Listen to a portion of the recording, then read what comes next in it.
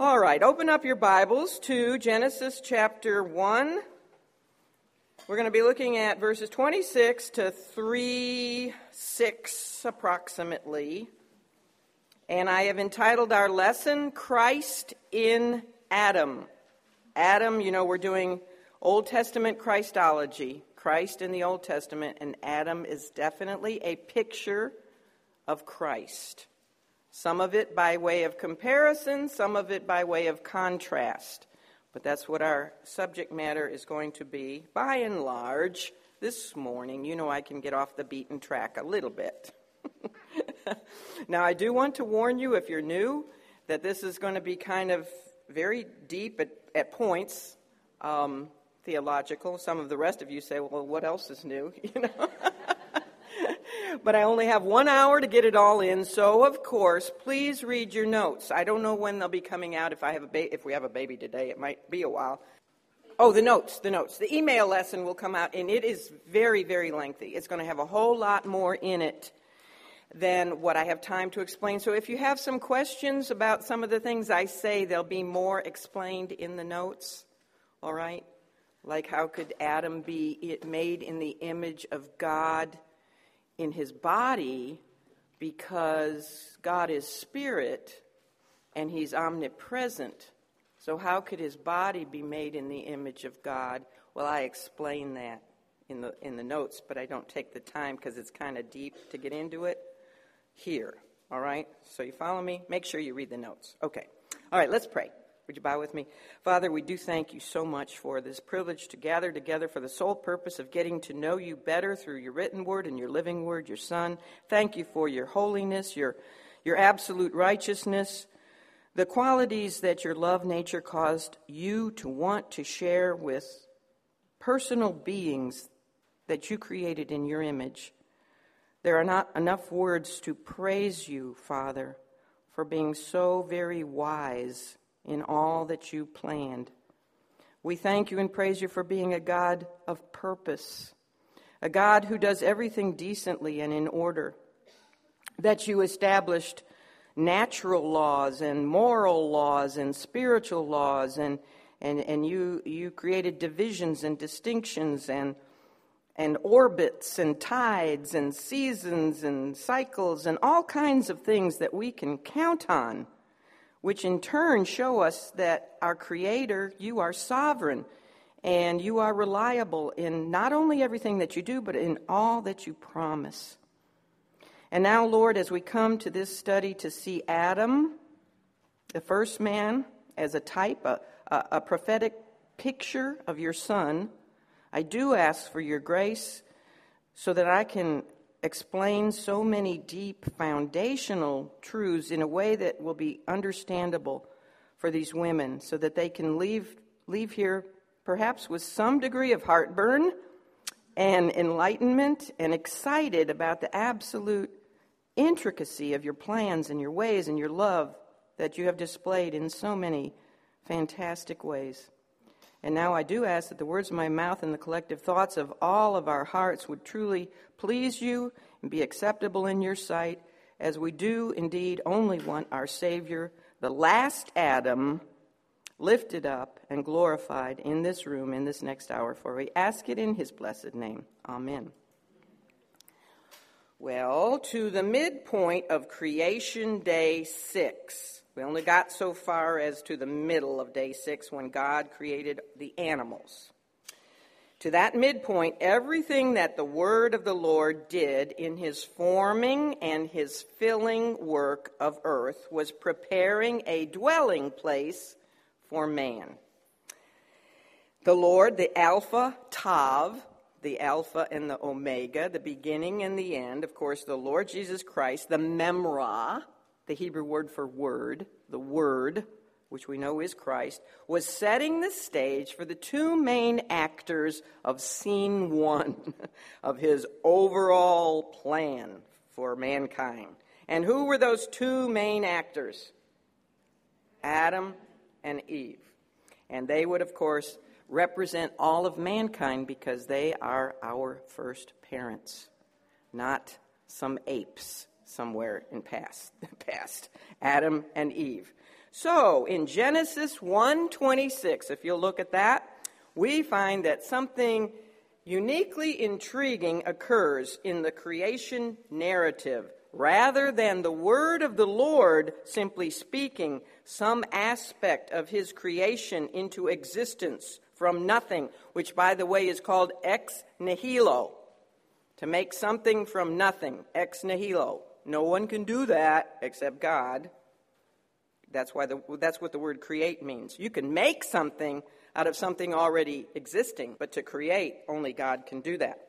So we find that something different happens in verse 26.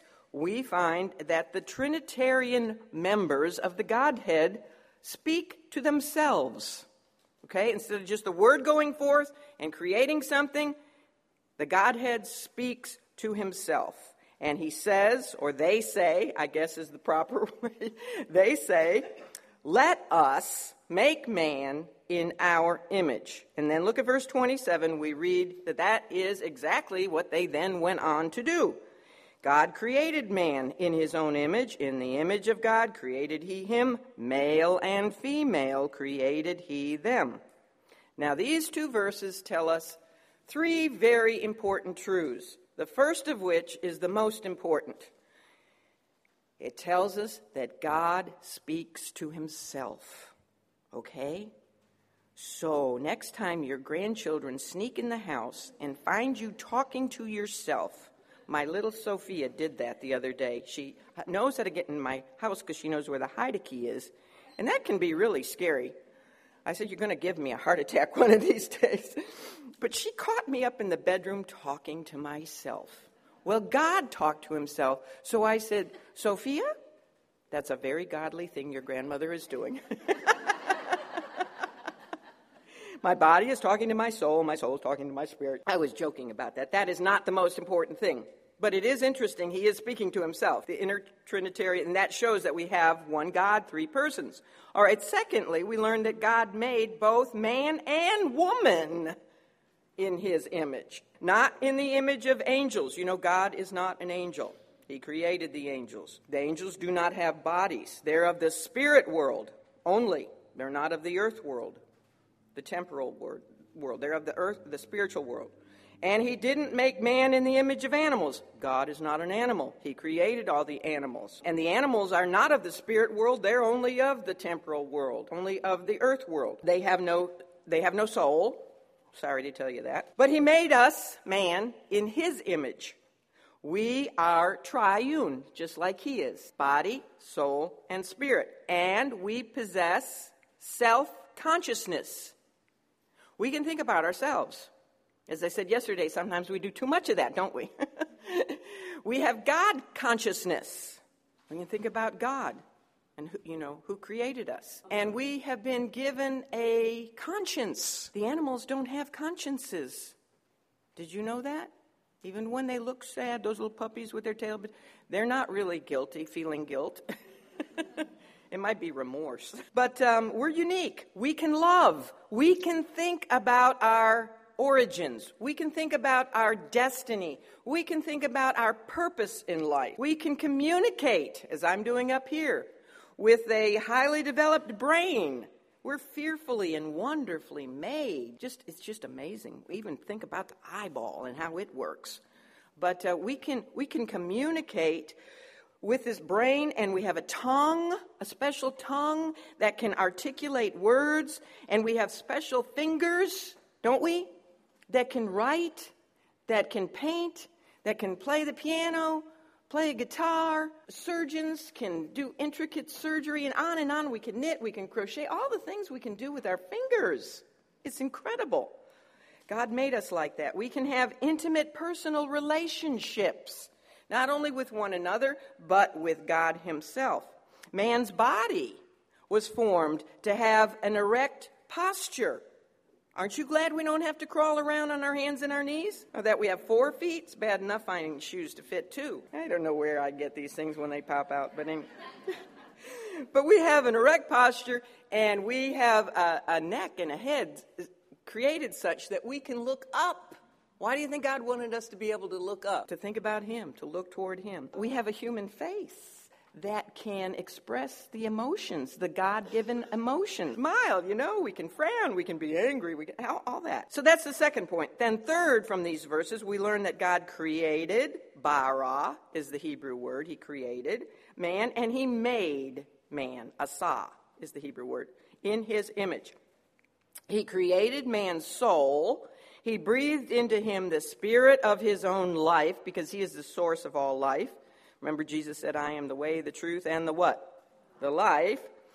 But he made man's body from the pre-existing matter of the dust of the earth. So man is uniquely both of God and of earth. As different from the angels, who are just of the spiritual world, different from the animals who are just of the earth. Man is not only of the physical world, he is of the spiritual world. In both flesh and spirit, man, we're brought together in both of those, so that both earth and heaven are represented in us. Have you ever thought of that before? Unique. We are unique. Now, the creation of Eve, the creation of woman, she didn't receive the name Eve until after the fall. You know that? She was woman. Actually, their name was the same. They were both Adam. Before the fall. And then Adam named her Eve, which means mother of the living instead of mother of the dead, which shows us he had faith in the promised seed of the woman. And so we genuinely know that Adam believed God, believed the coming Savior, and was saved because of what he named Eve. But her creation is interesting, and it presents one of the greatest problems for those who propose what is called theistic evolution. These are people who believe, they call themselves Christians, and I'm not judging their heart because I can't, but they believe that God used the slow progress of evolution to create everything. So they're compromisers. They say that they believe in the Genesis account of the creation of man, creation of everything, but they also say that God used evolution and that man did evolve from some ape-like creature, theistic evolution. And they do this by reasoning to themselves that this is what the Scripture means when it says that Adam was formed from the dust of the earth. The goo became you by way of the zoo thing. Took millions of years. He came from the dust of the earth, and he went through all that process up to man. So that's how they reason this to themselves. But what do you guys do when it comes to the creation of Eve, of woman? I'll tell you what they do. They get a massive headache, as do biological evolutionists. They really cannot explain how man and woman evolved at the same time, because you can't have one without the other, or the human race would be extinct. So you have to have both of them evolving together. But the theistic evolutionists have a problem because it's either true or false that Eve was made from the body of Adam.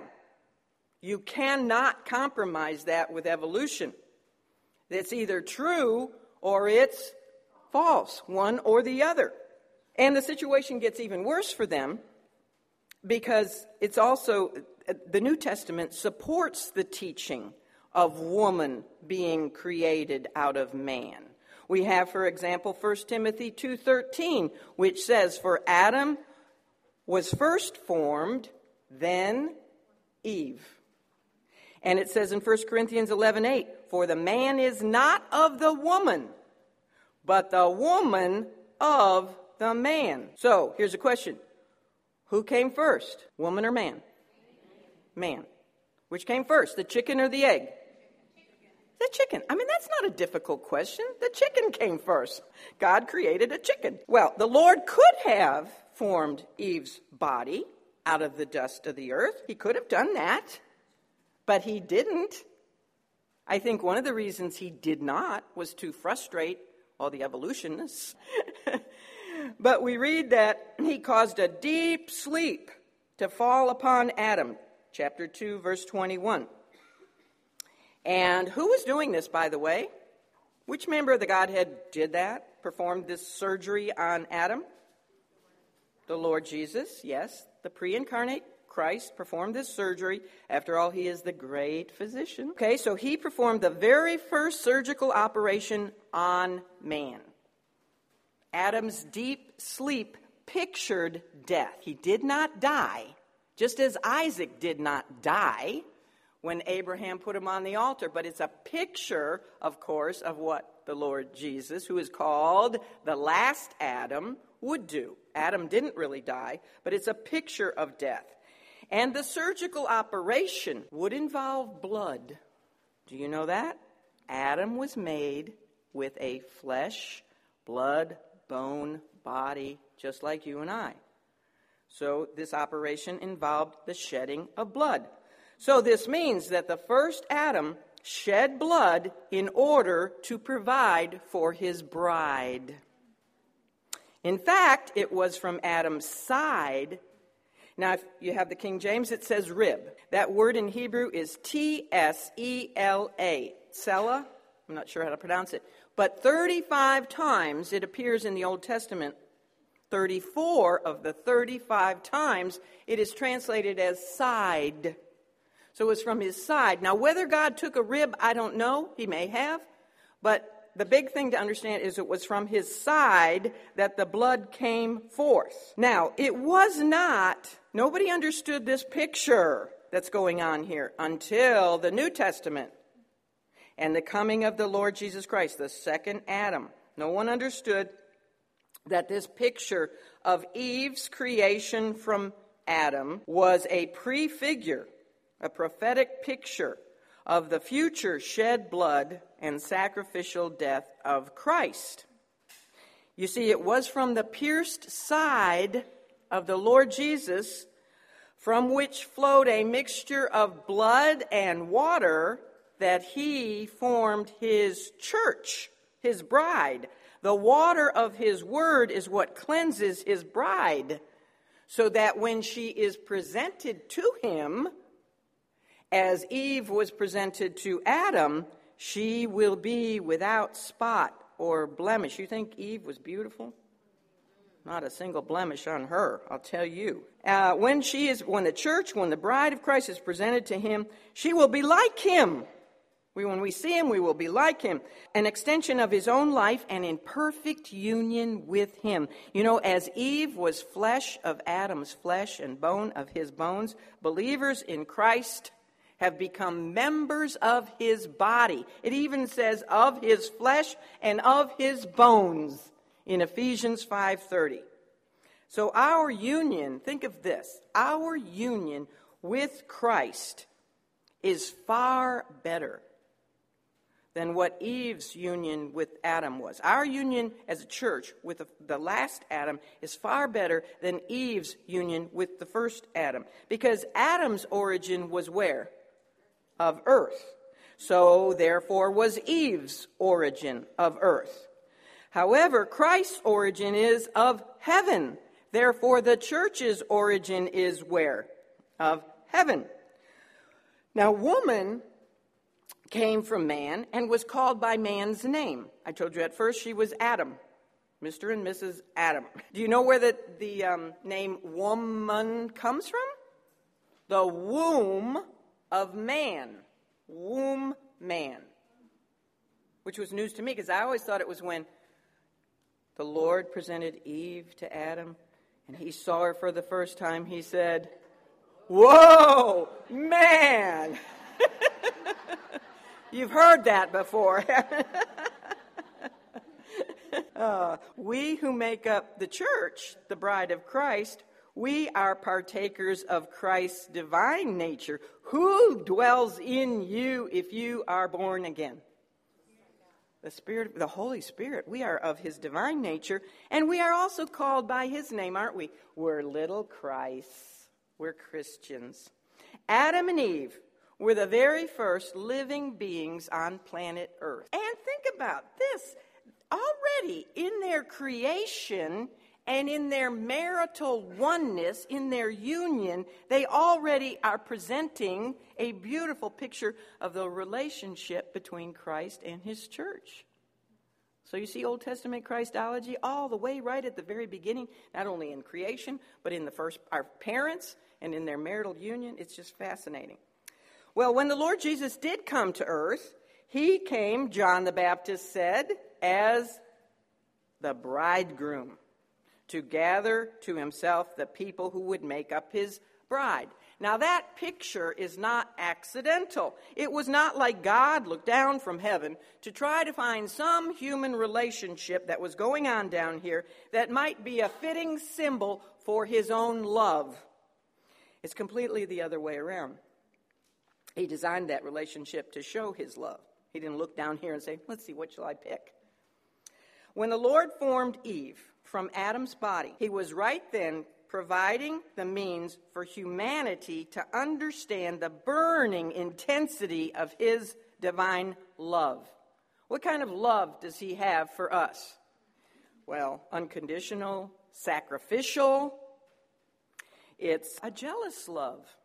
He has a jealous love for us. And that's a good jealousy. He wants no other rival.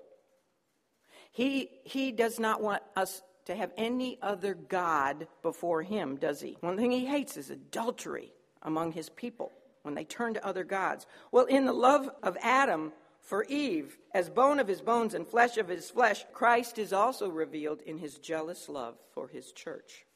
Paul wrote of that love. In 2 Corinthians 11:2, he said, I am jealous for you with a godly jealousy.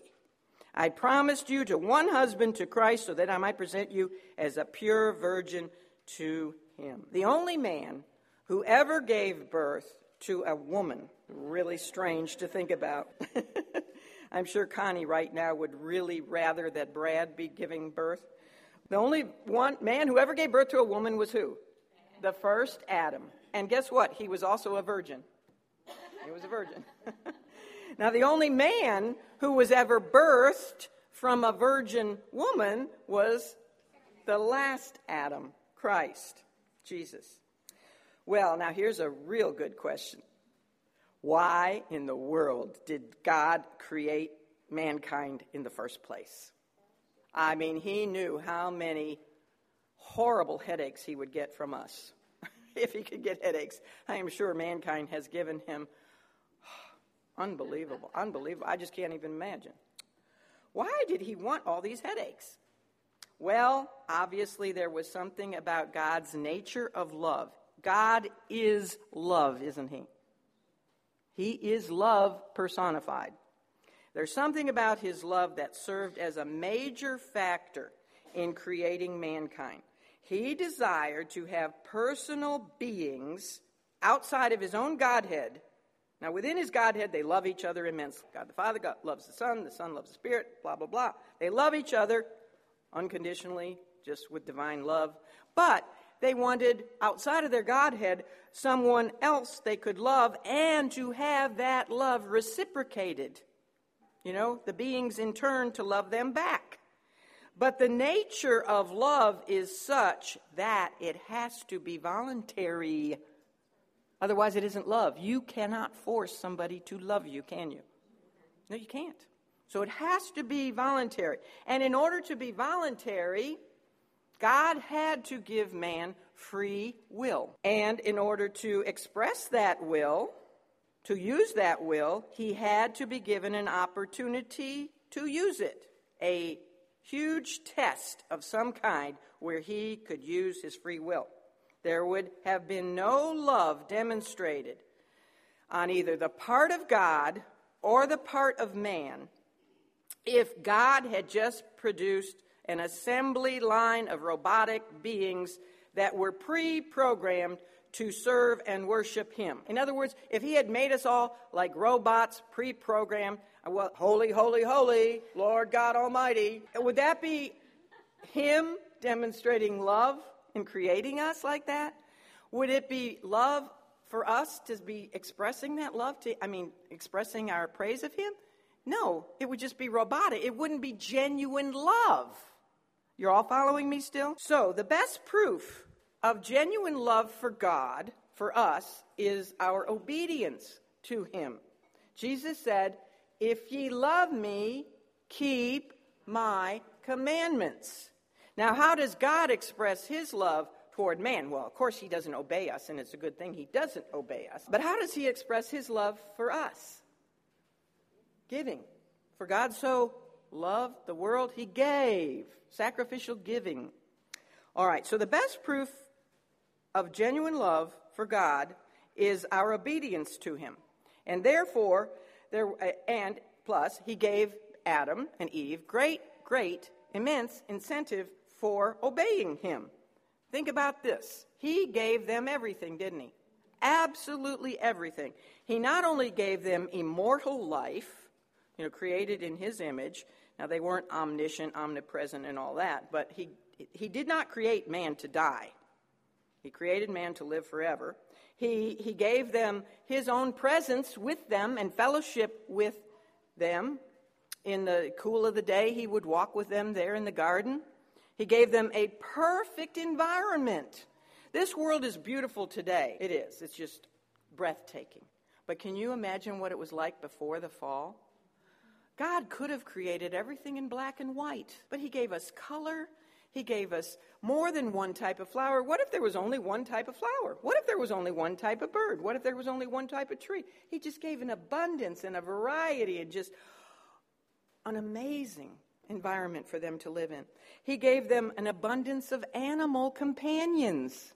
And, I read one author, he said that Adam and Eve were the first they were immortal, unashamed, naked vegetarians. So if you're a vegetarian, that's also, godly, pre-fall godly. All right, but, the animals then, you could pet them. You could, dinosaurs even. None of them were vicious. And so, a couple weeks ago when we said, if you could take a time machine ride back into the past, where would you go? I had to ask that question to my grandchildren. And my little Caleb, who's 8 years old, said, I thought about that, Grandma, and I would want to go to the Garden of Eden. And I said, wow, that's really good. And I thought he was going to say, something spiritual like, well, it's because it was before the fall and there'd be no sin. So I asked him, I said, well, that's a really good choice. Why would you like to go back to the Garden of Eden? He said, because I always wanted to ride a lion. You did too. He gave Adam a perfectly suited wife, gave him a job, a task. And we need jobs, don't we? We need tasks because that is what satisfies us and fulfills us. Every type of delicious fruit and herb to eat. He should have had no complaints whatsoever with what God gave him. But only one restriction. He was not to eat of the fruit of the tree of knowledge of good and evil. If he disobeyed, what would happen? He would surely die. Because he would know evil experientially. That's called disobedience. That's called sin. And what is the wages of sin? Death. So he would surely die. Now, I'm going to change gears a little bit here. But since this is a study on Old Testament typology of Christ, I want to point out that there are 7, in the book of Genesis, there are 7 distinct men who in various ways are types of Jesus Christ. Also, these 7 men, it'll be in your notes, present us with the sequential stages of our redemption in Christ. And these 7 men are Adam, Abel, Noah, Abraham, Isaac, Jacob, and the 7th is Joseph. Is that one of your homework questions? Is that why you're looking? Okay. That is one of your homework. Maybe I'll answer the question. I can't remember what the question is. Well, the believer can look back at Adam to see the old nature, the old man, what we were like before Christ. Adam's disobedience robbed God of the honor and the love that was due him. He tried to hide from God's presence, didn't he? And to cover his sin and his shame with a fig leaf works religion of his own invention. A work system religion, cover my shame and my sin with a fig leaf. He also tried to justify his bad decision, his sin, by actually blaming God. Don't people do that? Well, God, if you hadn't given me that drop-dead gorgeous wife, I wouldn't have sinned. And yet, amazing grace, And it is so amazing. Despite all that, Adam, as soon as he sinned, he was presented with the promise of a Savior. We'll talk about that next time. Well, Adam had, at the beginning, he had many, many sons, but his first two sons were Cain and Abel. And in them we have a picture of the two natures. We have the flesh, Cain, and we have the spirit, Abel, the natural and the spiritual. Now, of course, it was the second birth son, always showing us the importance of the second birth, being born again. It was the second birth son, Abel, who obeyed the word of God through his prophet father Adam and offered by faith a blood sacrifice, a blood offering that anticipated the coming Savior. He didn't probably understand what he was doing there completely, but Adam had said, without the shedding of blood, there is no remission of sin. This is what God told me to do, that we have to do. Abel obeyed. Cain offered what? The works of his own hands. So then Noah comes along, third man. He continues the picture of the spiritual man who knows what it's like to be different from the world. Boy, did he ever. And to be called out from the world. Aren't we, as a church, ecclesia, Greek means called out ones. Called out of the world and into a new world. How were we called out of the old world? By way of the ark of safety. Who is the ark? Christ is the ark.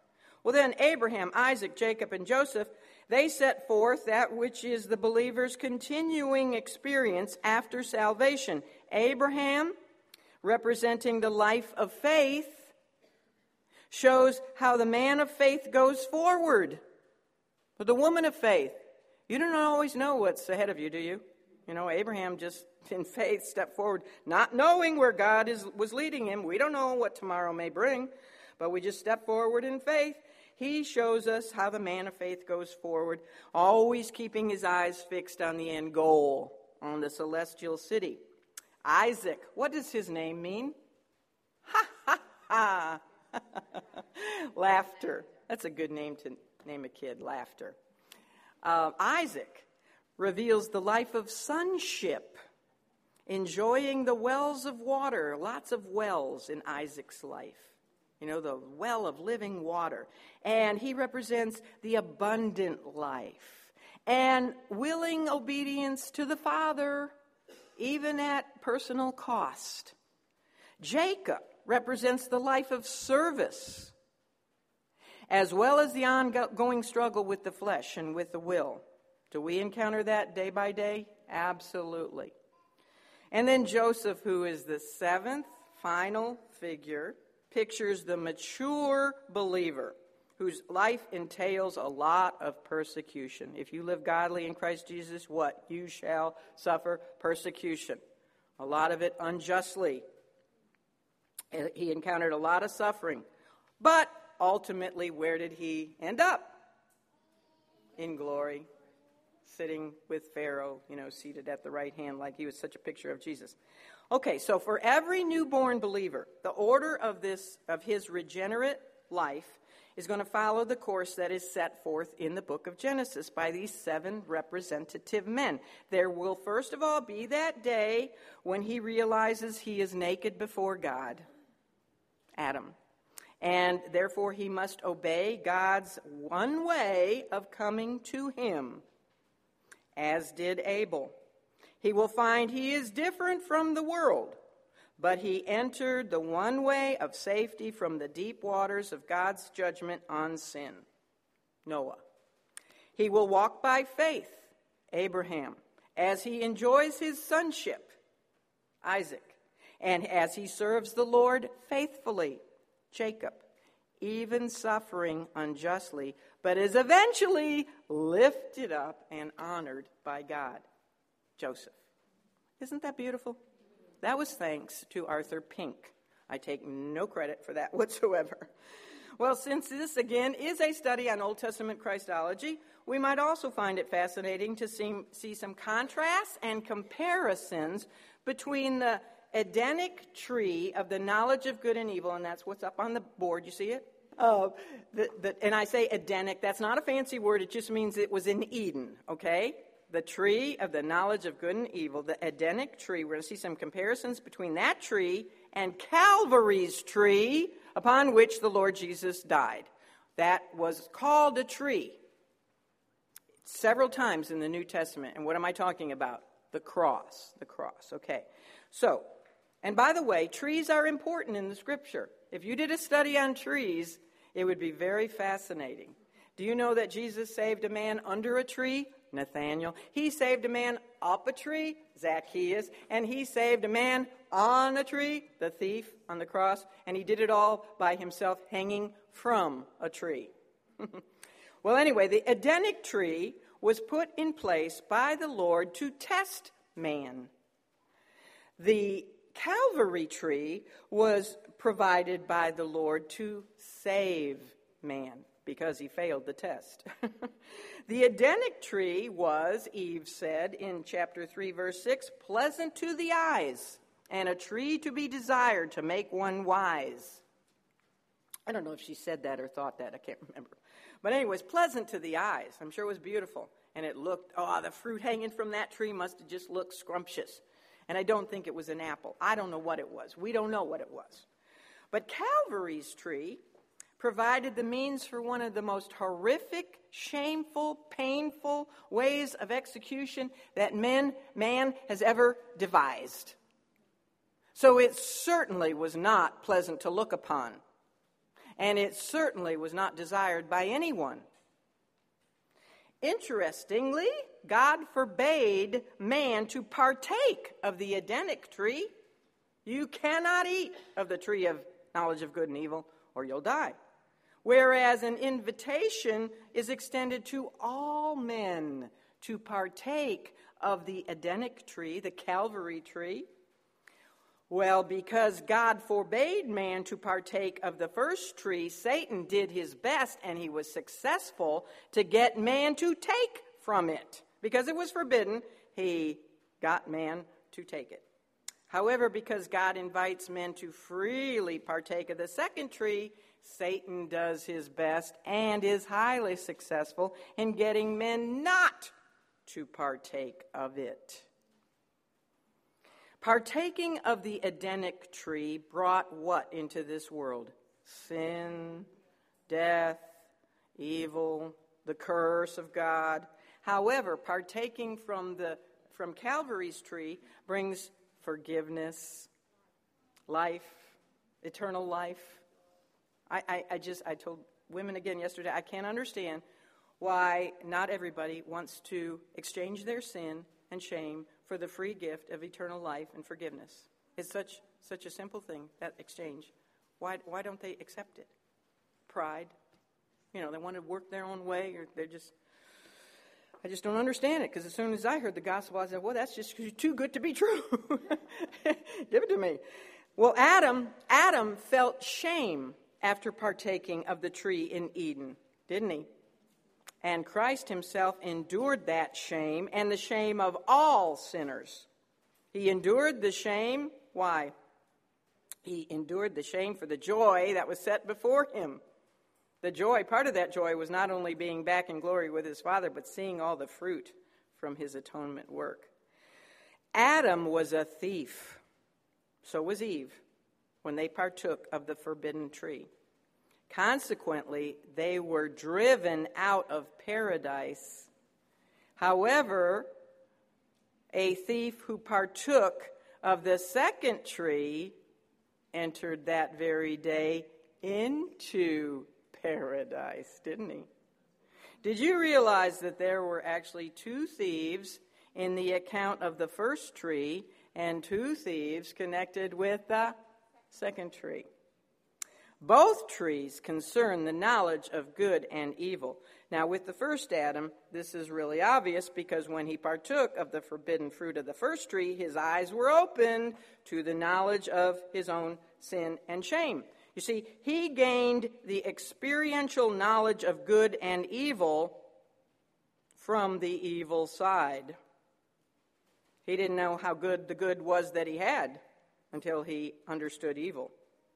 Well, concerning the cross of Calvary, nowhere that you look will you find goodness displayed as much as on that second tree. Goodness displayed in the sacrificial love of the one who hung there for us. As also nowhere else will you find so much compound evil poured upon that one. Evil of man and Satan poured upon him, as well as the justice of God, the wrath of God poured upon him. So that tree was definitely good and evil, wasn't it? Both trees affect all men. The Edenic tree was a tree of death for all of Adam's race because one man partook of it. Calvary's tree is available to all Adam's race. Why? Because one man partook of it. People will say, well, I don't think it's fair that because of one man, we all have to suffer. Well, you know what? You can remedy that really quickly. Just partake of the second tree, and it will all be undone. You know, the thou shalt surely die will be changed to thou shalt surely not die. Because to be absent from the body, instantly present with the Lord. Actually, the cross is a combination of the two trees that God put in the midst of the Garden of Eden. The tree of life and the tree of the knowledge of good and evil. Think about the horizontal beam of the cross. It represents the tree of the knowledge of good and evil. Here on earth, what do we see? Good and evil, don't we? The vertical beam of the cross is the tree of life. How do we get from earth to heaven? Tree of life. We partake of the cross. So the cross really represents both of those trees that were put in the midst of the garden. By the way, the Calvary tree was in the midst of a garden. So both the first Adam and the second Adam died in gardens. God gave Adam and Eve every opportunity to choose life over death. In his mercy, he saw to it that the choice was heavily unbalanced because they were given permission to eat of every single tree in the garden except one. Just one tree. I mean, it seems so simple, doesn't it? Just one restriction. And they have an abundance of other food that they can eat. It's like I say, you can't eat of that one cake there because that's mine. I have my eye on that cake up there. But look, you got all this other food you can eat. But you have to go and have that one piece of cake. No wonder they had trouble. If man had trouble obeying one commandment, no wonder they failed with 10 commandments. But, he gave him a very simple choice. Well, we have a very simple choice, too. Mankind still has a very simple choice. As Adam was presented with only one restriction, do not eat of that fruit or you shall surely die, men are presented with only one redemption, one way of redemption. Accept the fruit of that one tree, the Calvary tree, the cross. And what is the fruit of that tree? The fruit of that tree is forgiveness. It's atonement. He atoned for our sins. Accept the fruit of that tree, and thou shalt surely not die. Where sin abounds, grace doth much more abound. Well, we turn now to discuss Satan's part in all of this. I want you to understand, people will ask the question, non-Christians might ask Christians, why did God, your God, who you say is so good, why did he create the devil? And why doesn't he judge him? Why doesn't he just get rid of him right away? Why did he create him? Why doesn't he destroy him? You know how you can answer them? He didn't, and he will. God did not create the devil. God did not create the devil. He created a magnificent cherub angel named Lucifer, the bright shining one, beautiful, magnificent creature. He did create him, but he didn't create the devil. He also gave the angels free will. Now, God knew there was a risk in giving angels and man free will, but he was willing to take that risk. But he had to give the angels free will so that they too could choose to love and obey and serve and worship him. It was Lucifer who self-made the devil because he chose to not reciprocate God's love. Why? Well, he was too in love with himself. He loved himself, and his pride caused him, a created being, to reach the point where he decided that he could actually become as God. You see, the deceiver of the whole world, first and foremost, deceived himself, didn't he? He was self-deceived. And, of course, the Lord knew what was going on in his heart the minute it happened. And who is the one who cast Satan and 1/3 of the angels who rebelled with him to the earth? Who? The Lord Jesus. The Lord Jesus cast him. And he even says he saw Satan fall as lightning from heaven. Well, when Satan was down here on earth, he was more determined than ever to war against God, to continue his rebellion. And since God had just begun the human race, it was a great time for him to corrupt humanity. In one stroke, he could not only corrupt through Adam all of Adam's offspring, but he could usurp his dominion over the earth. Through man's fall, Satan became not only the prince of the power of the air. Don't always blame hurricanes and things on God. Who's the prince of the power of the air? Satan. And he became the god of this world. Right? And Jesus did not dispute that. He knows. He usurped dominion from Adam.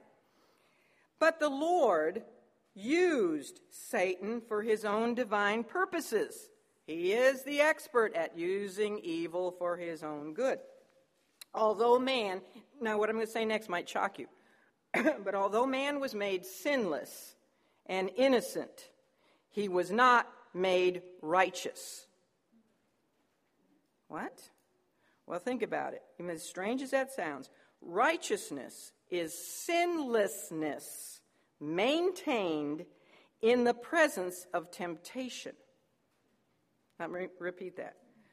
Righteousness is continued sinlessness, not giving in to direct temptation. God knew that his test of man, that one tree, he knew that test would be turned into temptation by Satan, and yet he permitted it. He did not initiate it. God did not initiate that temptation because he does not tempt anyone. But he sure does test us. But he knew Satan would turn the test into temptation, and he allowed it. Why? He allowed it so that man could freely choose to demonstrate his love for God by obeying his word and thereby be declared righteous. You get it? Are you following me? Now, when Adam failed the test to maintain his sinlessness by obedience, even in the face of indirect temptation, do you know that Adam was not directly tempted by Satan? Was he? No. Eve was directly tempted by Satan, but not Adam. So Adam's temptation was indirect. Do you know what Adam's temptation was? Eve. Not even what Eve said. We don't even know if she said anything. She just had the fruit in her hand. We don't know if she said a word. But Adam's temptation was her, his love for his bride. So he failed the test. He not only lost his sinless innocence, but he did not get to be declared righteous. However, the last Adam, Jesus Christ, fully resisted Satan's direct temptations. And you know, they both came right at the onset of their ministries, didn't they? With Adam and with the last Adam. He did resist Satan's direct temptation, thus maintaining his sinlessness and also proving his absolute righteousness. Well, Satan waited until Eve was alone. And his strategy began by attempting to get her to doubt God's word. Nothing new. He asked her, "Yea, hath God said, ye shall not eat of every tree of the garden?" Now, Satan is very wise, but his wisdom is full of sin. So his sin-tainted, twisted wisdom, he was planting in Eve's mind the suggestive thoughts of, he was planting a seed of doubt about, did God really say that? Did God really say that? Maybe Adam made it up. And the other seed he was planting was the seed of discontent, seed of doubt and seed of discontent. He was trying to suggest to her that maybe she was missing out on something, that, God's commandment was just too restrictive. Really, how selfish can he be? He's not letting you eat of every single tree in the garden. He wanted her to think that God was withholding some greater good for her. He was not letting her live up to her potential as a woman. Ever heard that one before? He was limiting her he was trying to curb her personal liberties. After all, you've got all these liberties in Christ. Have you heard that one? Just go ahead and do whatever. He was implanting a seed of discontent. That first approach with Eve was so successful. Does he use it yet to this day? Oh, yes, over and over and over again. His foremost objective is to cast doubt on this book right here, the Word of God. Yea, hath God said. In other words, how do you really know God said that? Maybe, it's just man-written. They made it up. Jesus didn't really say that. We have a guy that writes for our newspaper down in Moore County, columns that they just make my blood boil. And he's a retired Baptist minister. But he says, Jesus didn't say, I am the way, the truth, and the life. No man cometh to me but by the Father. The disciples made that up after he died. All those red letter words that Jesus said in your Bible, Jesus didn't say any of them. The disciples made it up. They invented Christianity. And he just says all kinds of things and I've written him. I sent him a 15-page email one day. I did. I really did. I wonder why the paper didn't print that one. She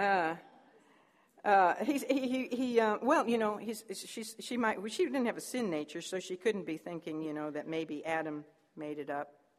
But she might be thinking, he's trying to get her to think, well, maybe God didn't mean it literally. There you go. Maybe he was just speaking in poetry or allegorically. How do you know you can take it literally? Don't eat of that one tree or you'll die. I don't know how you can change that very much. How did she know she had an accurate translation of God's word? Maybe something went wrong in the translation. The devil, who knew both good and evil, was more than a match for innocent Eve. What did she only know? She only knew good. And she didn't even know how good she had the good. But she did have a very, very powerful weapon at her disposal. You know that? She had the sword of the Lord. She had the word of God. And as brief as it was at that time, she could have hidden it in her heart that she might not sin against God. One verse. Don't eat of that tree or you'll die. Who can't memorize that? Problem is doing it. You got it. But she did not handle her sword very well. You know what she did? She did what a lot of people do. First of all, she took from God's word. She took out the words freely and every. God said you could eat freely of every tree. She took those out. We can't eat, of the tree. She didn't use freely and every. In other words, she was limiting God's goodness. Then she added to God's word. She added, and we can't touch it either. God didn't say that. Go touch it all you want, just don't eat it. So she took from, she added to, and then you know what she did? She lessened God's holiness by lessening his judgment against sin. Do people do that today? Oh, God, he's a God of love. He's not going to send anybody to hell. She didn't say, you shall surely die. She said, lest you die. 3 big mistakes. She did not handle her sword very well. Not at all like Jesus handled it in the wilderness, right? Whoa, whoop, whoop, whoop. It is written. And you know where he quoted every time? From Deuteronomy, of all places. Boy, he did Satan in. Since Eve wasn't handling her sword very well, Satan figured he could get away with a total contradiction of what God said. And he did. He came out with an outright lie. Thou shalt not surely die. And that's why Jesus called him the father of what? Father of lies. Sadly, however, his tactic was successful because Eve partook of the tree. She gave in to the lust of the eyes, the lust of the flesh, and the pride of life, thinking maybe I can become as God and know everything. And she gave in. But Satan's greatest accomplishment was what she did next. She gave to Adam, and in 4 words, the most important event that took place for us in history past, as far as mankind. Well, no, the most important event was the cross, but 4 words to say what Adam did, because in Adam we all die. You know what those words are? And he did eat. The momentous test of Adam and Eve was met with failure. But that failure was foreknown. You think that was a surprise to God? No, he knew it all along. He knew it would happen, and that was the whole purpose for Christ's redemptive plan. Remember, he is the lamb slain when? Before the foundation of the world. Without the fall, neither mankind nor the watching holy angels would have ever been able to praise the Lord for his attributes of unconditional love, grace, mercy, forgiveness. He has those attributes, and he had them from eternity past, but no one could worship him for those attributes because no one understood. He had never demonstrated them. You following me? So he wants to be worshiped for all of his qualities, all of his attributes. Without the fall, we wouldn't have understood his unconditional love. So the account of the fall of Adam and Eve is the whole reason behind the promised seed of the woman, who would pay the wages for sin for all the descendants of Adam's fallen race and freely impute his righteousness on them, those who put their faith in him. Skip some things because of time.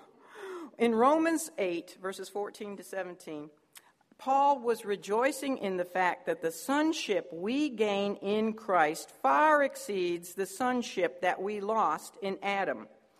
Adam had created sonship. Both Adam and Christ, the first and last Adams, are called sons of God. One is with a small s, Adam, because his sonship was created sonship. He was of the earth.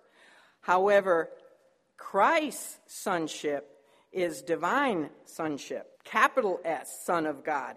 Adam's created sonship only reflected the far greater sonship of the divine model, the eternal Son of God, who bears the image of God in absolute perfection. To see him is to see the Father, because he is the express image of God.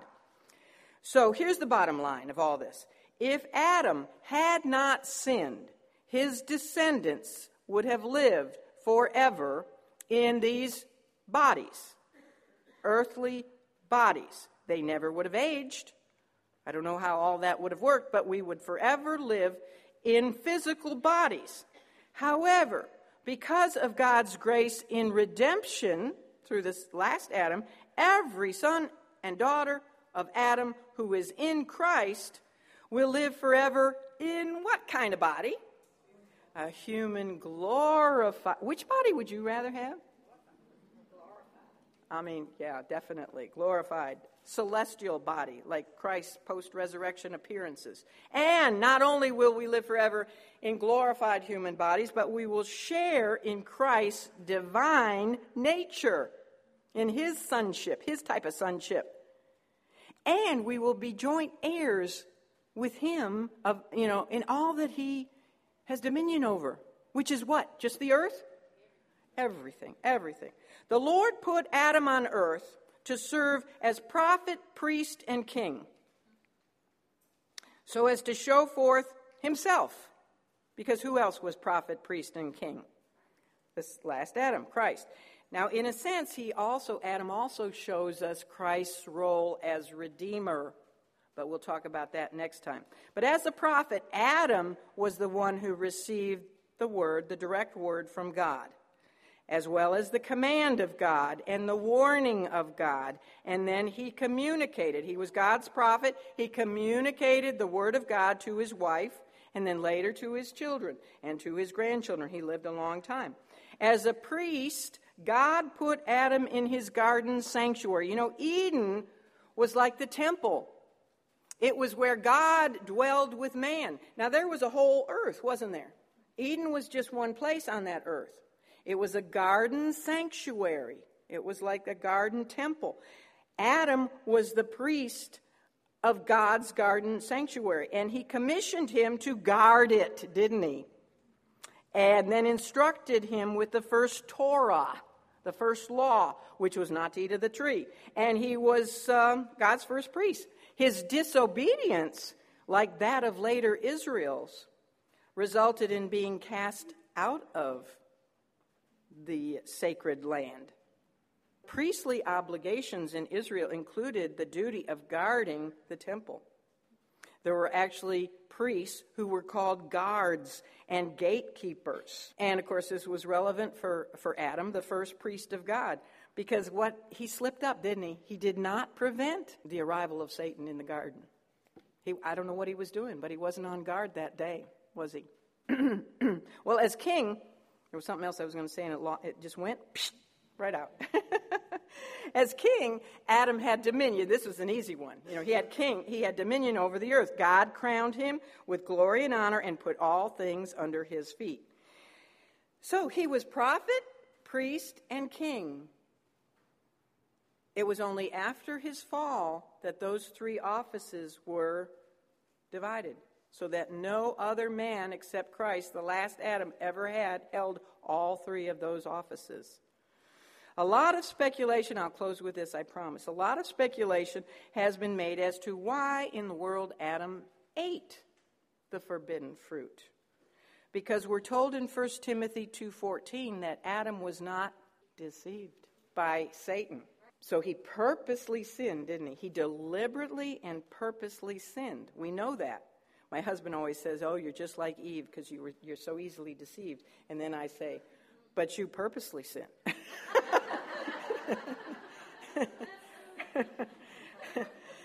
So why in the world would Adam deliberately have taken that fruit from his wife? Well, the answer is probably given to us in the fact that Adam is a type. We know this. It tells us in the New Testament that he is a type. It says a figure of Christ. Figure in Greek is typos. He is a type of Christ. So could it be that when Adam beheld his wife with the forbidden fruit in her hand, realizing, of course, what she had done, that he deliberately and knowingly partook of her sin so that he might be with her? If she died, he would die with her. He didn't want to leave her to face God's judgment alone. Christ so loved his church, his bride, and that he gave himself willingly for her.